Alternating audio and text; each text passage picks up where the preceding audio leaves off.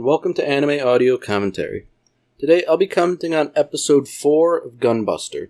If you'd like to watch along, then start watching now.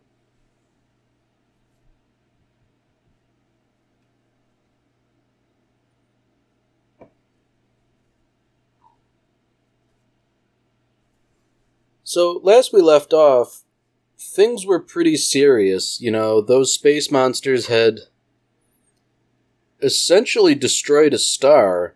They took a young star and aged it considerably. And based on what this scientist is saying, that's how they reproduce. So it seems like things are particularly dire, given that the sun the Earth orbits is a particularly young star. Although it would seem that this is not the end-all be-all. This guy seems to think that for whatever reason, these aliens are bent on getting rid of mankind. And he likens it to humankind being bacteria and the aliens being like white blood cells or the immune system. That's a pretty nihilistic approach in my mind, and I think it's interesting. It's kind of taking that whole humans are the virus kind of thing.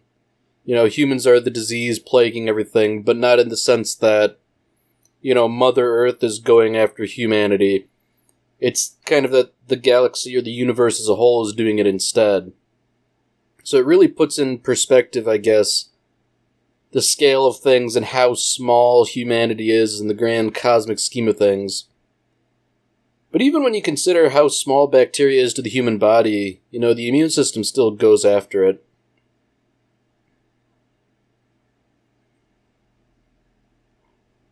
So back to the more drama-related stuff.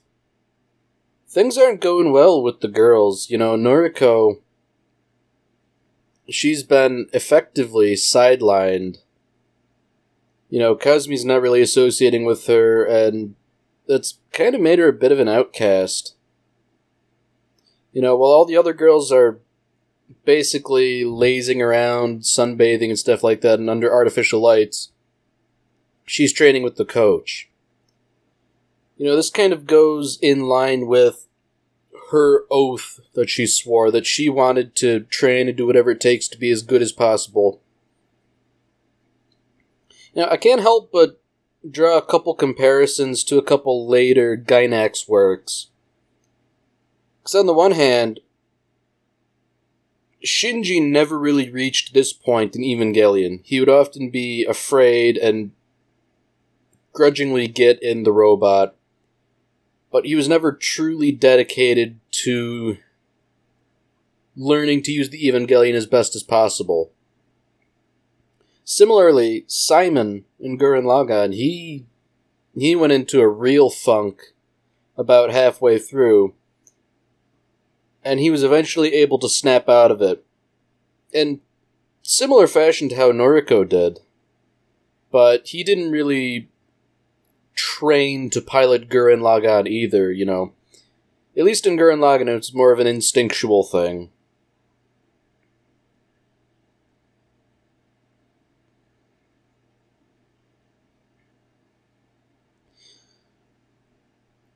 So Jung is, I guess, kind of interfering with Noriko.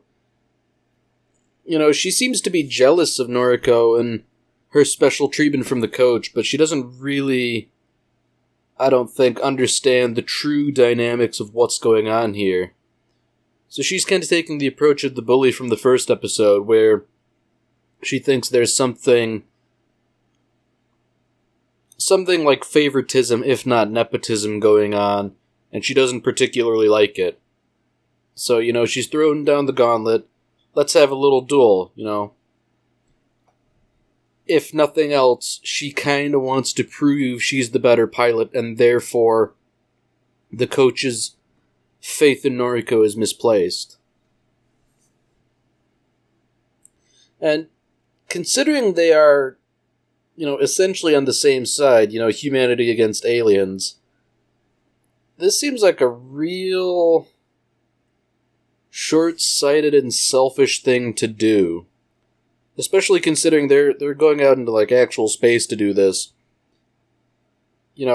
Accidents happen in space.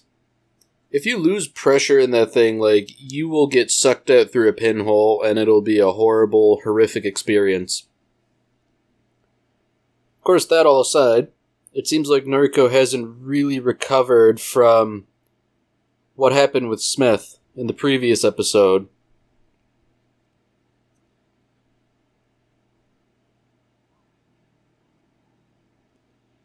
Yeah, I can't really blame her. I'd imagine I'd be pretty terrified of space. Just on principle, not even considering something horrible had happened to me.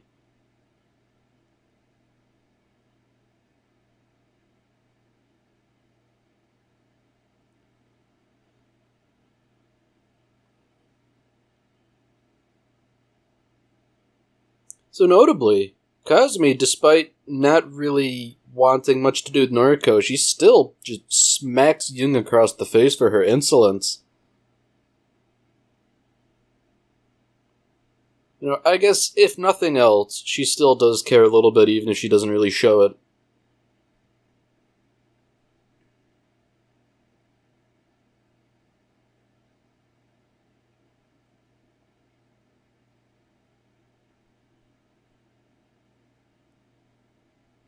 So I find it very interesting that, nobody's really addressing the big elephant in the room here, in that, she's essentially suffered losing a loved one.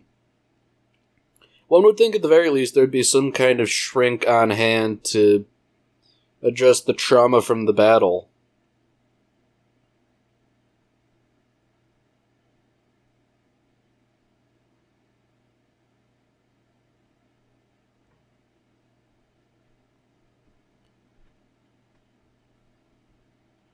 So once again, Coach is really just laying down the law here. Kazumi's sort of appealing to him to not, or rather to cut Noriko loose, but he's saying, nope, Gunbuster is designed for her and for you. You're both needed. I can't just get rid of her. And as a matter of fact, I won't be doing that. He's gruff, but I think he means well, and his earnestness is refreshing.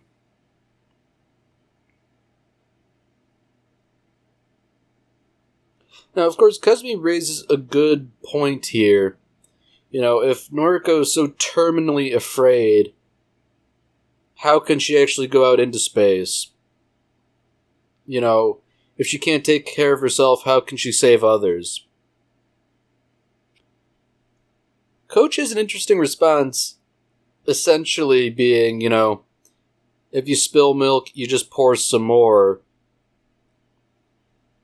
And that's kind of a metaphorical statement, but it seems to me that it's kind of along the lines of you have to break a couple eggs to make an omelet, In his mind, it would seem that Noriko is somewhat expendable. I think that's a rather horrible attitude to take, but given how it seems like humanity is potentially facing extinction, sometimes you have to do horrible things.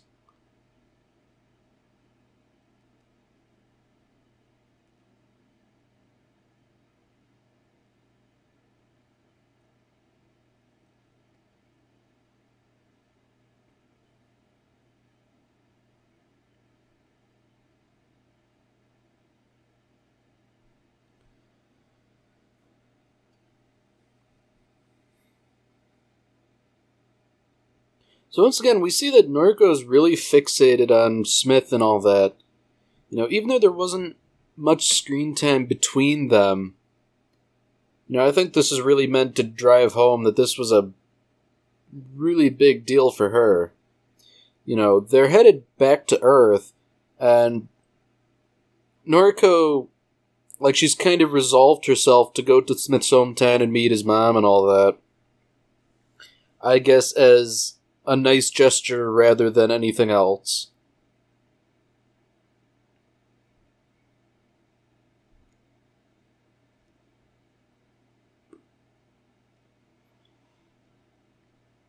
So it seems like this voyage to Earth is not entirely a safe one. Both the coach and the captain hope to avoid using Gunbuster, but it seems like there is a definite possibility they might have to if things get hairy. That's really not a good sign considering Gunbuster's still experimental, and Coach himself admitted that there's still testing and diagnostics that need to be run on it. It really doesn't pay to use machinery that hasn't been properly vetted. That's how you get horrible industrial accidents.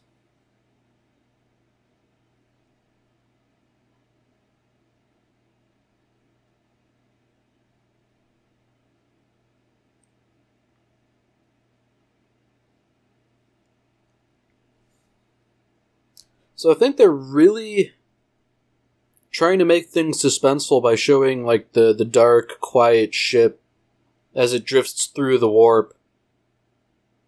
I say that, and then instantly the ship is attacked. How about that? Jinxed it again. So it would seem that the aliens are, they're not playing fair. Despite being in warp space, the aliens have somehow managed to hit the ship, which the captain seems assured they can't do due to Newtonian mechanics not really applying anymore. So it seems like the aliens are either on an entirely different technological level, or they've got some sort of biological adaptation that allows them to do stuff in subspace that you wouldn't normally be able to. It seems like the crux of the issue is that radar doesn't work in subspace, so locating things is a bit of a tricky matter.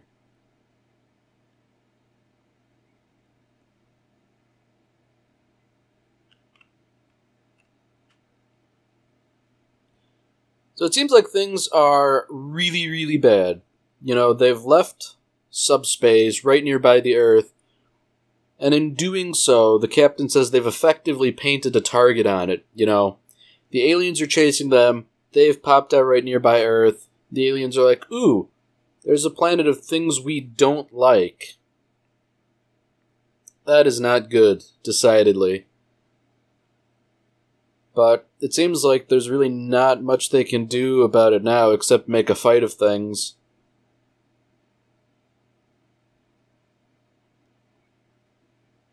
So I say make a fight of things, but considering only 12% of the fleet made it out of subspace safely, things are looking really dire. Supposedly they were a big fleet, and all of the littler ships, which I assume are, the destroyers compared to the aircraft carriers, like, they're all destroyed, presumably costing a whole bunch of robots and lives as well. Decidedly not good.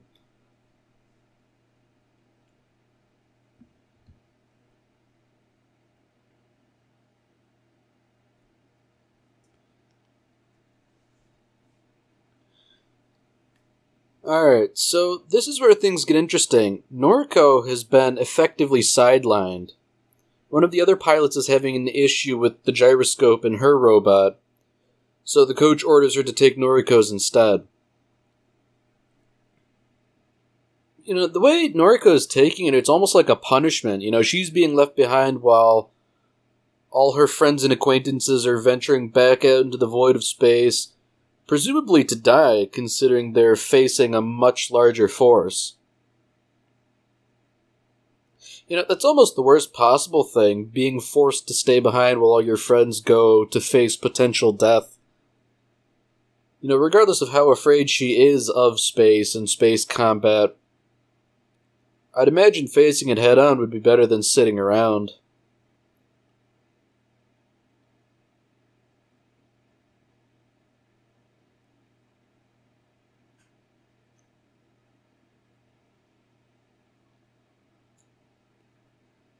So the captain's going to make a bit of a gamble here.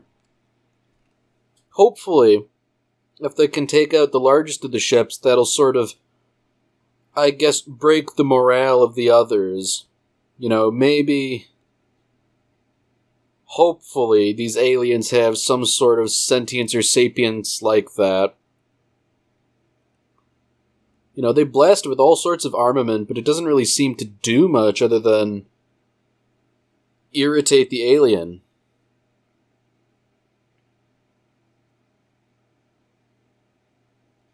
So that's it then. Seemingly they launched a full salvo of their biggest missiles, and that's done little more than aggravate things.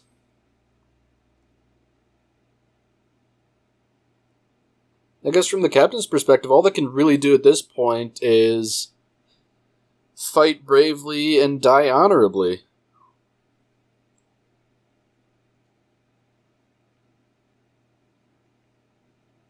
So now we get a really good look at the aliens, and they're very crustacean-like. I think they've got an interesting design. They are literally like crabs. They've got pincers and all that stuff.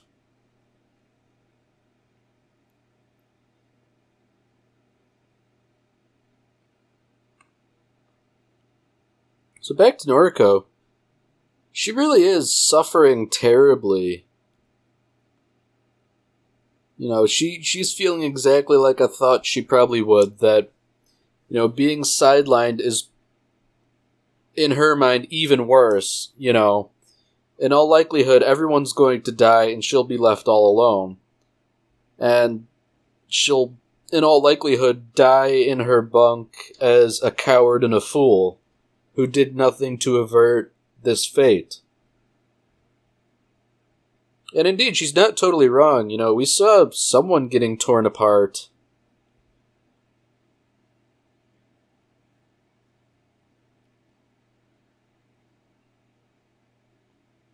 So things are bad. The ship's taking all kinds of damage too. Radar's being knocked out. Things are getting really, really bad.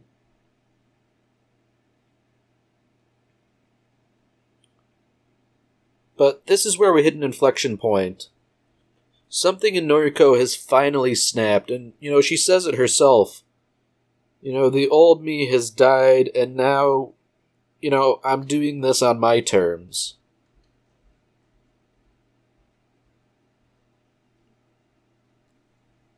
And, I think that's very interesting that she said that, especially while simultaneously honoring the memory of Smith. She's essentially said that she died along with him.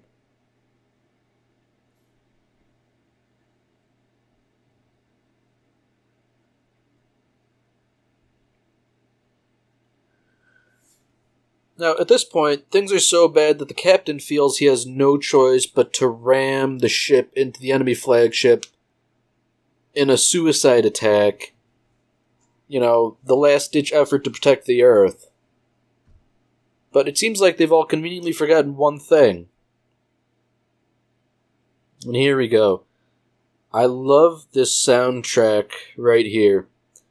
It is equal parts absolutely foreboding and triumphant. It really doesn't get much better than this. And then you have that iconic pose of Gunbuster folding its arms. This is Noriko turning a corner here. Without any authorization or anything like that, she has started piloting Gunbuster of her own accord, and she means to solve things.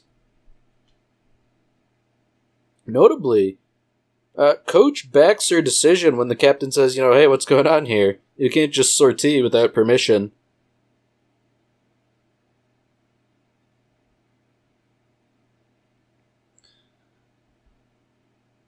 I really like the way they animated Gunbuster slowly lifting off the deck. It really displays the immense weight and bulk of the Gunbuster, considering it's pretty darn gigantic, especially compared to the other robots. But it's just the immense weight and power of it is really evident in how slowly it moved at first. And just the way it drifts through space amongst the other robots and all the debris. I think that's something that's lost in a lot of other animation. They don't really animate in a way that implies the true weight of things.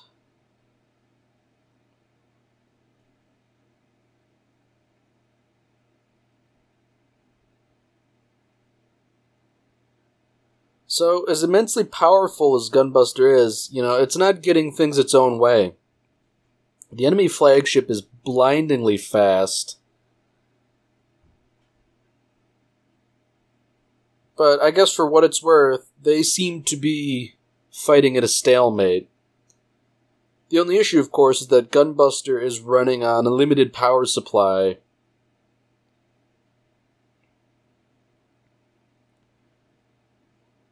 So once again, I think the soundtrack is really excellent here. It really conveys,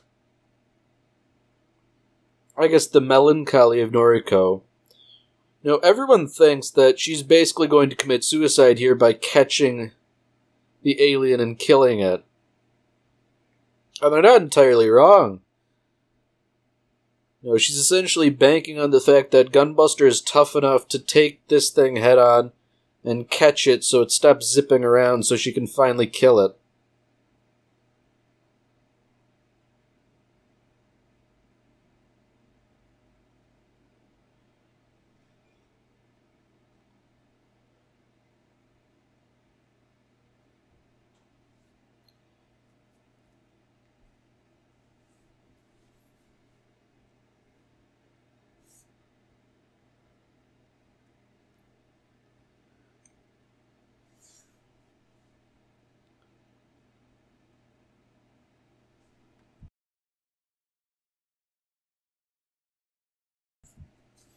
Fantastic.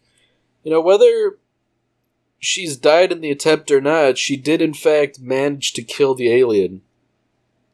So, despite as much stuff as they've lost, humanity will at least survive.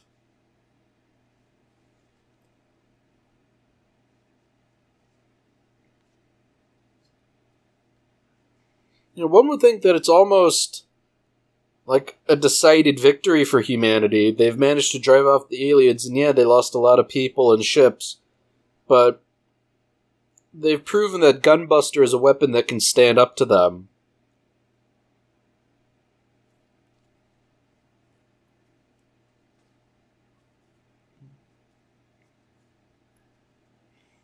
I think it's remarkable. Just that one act of bravery was enough to sort of resolve so many different things. Noriko voyaged out into space, faced her fears, she was resolved to die, but managed to live. She's earned the admiration of basically everyone. Even Coach is smiling, and he never smiles.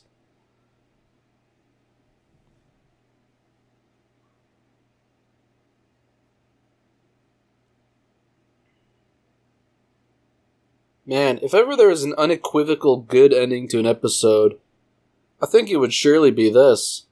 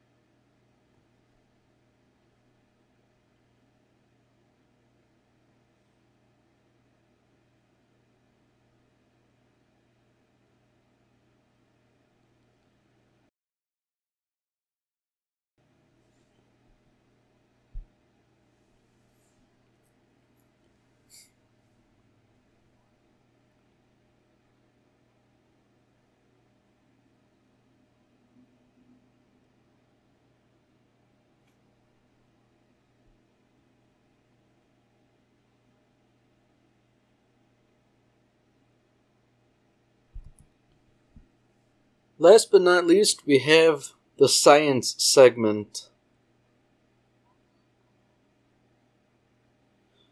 So it seems like this segment is on the aliens themselves and I guess what their deal is.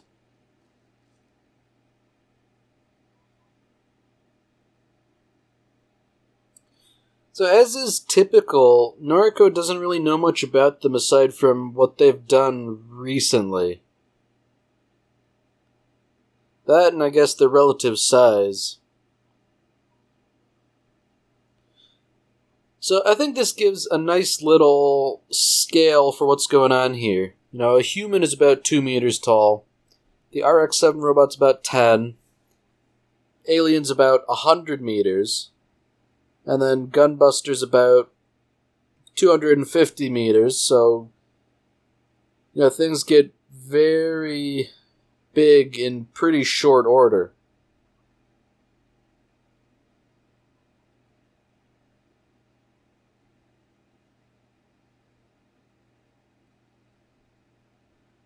So now you get to the Exelon class along with the aliens and all that. So the largest alien, that being a mothership type, is on the order of hundreds of kilometers. So that's a pretty darn large thing, you know. I'd imagine that starts to border on like small planetoids.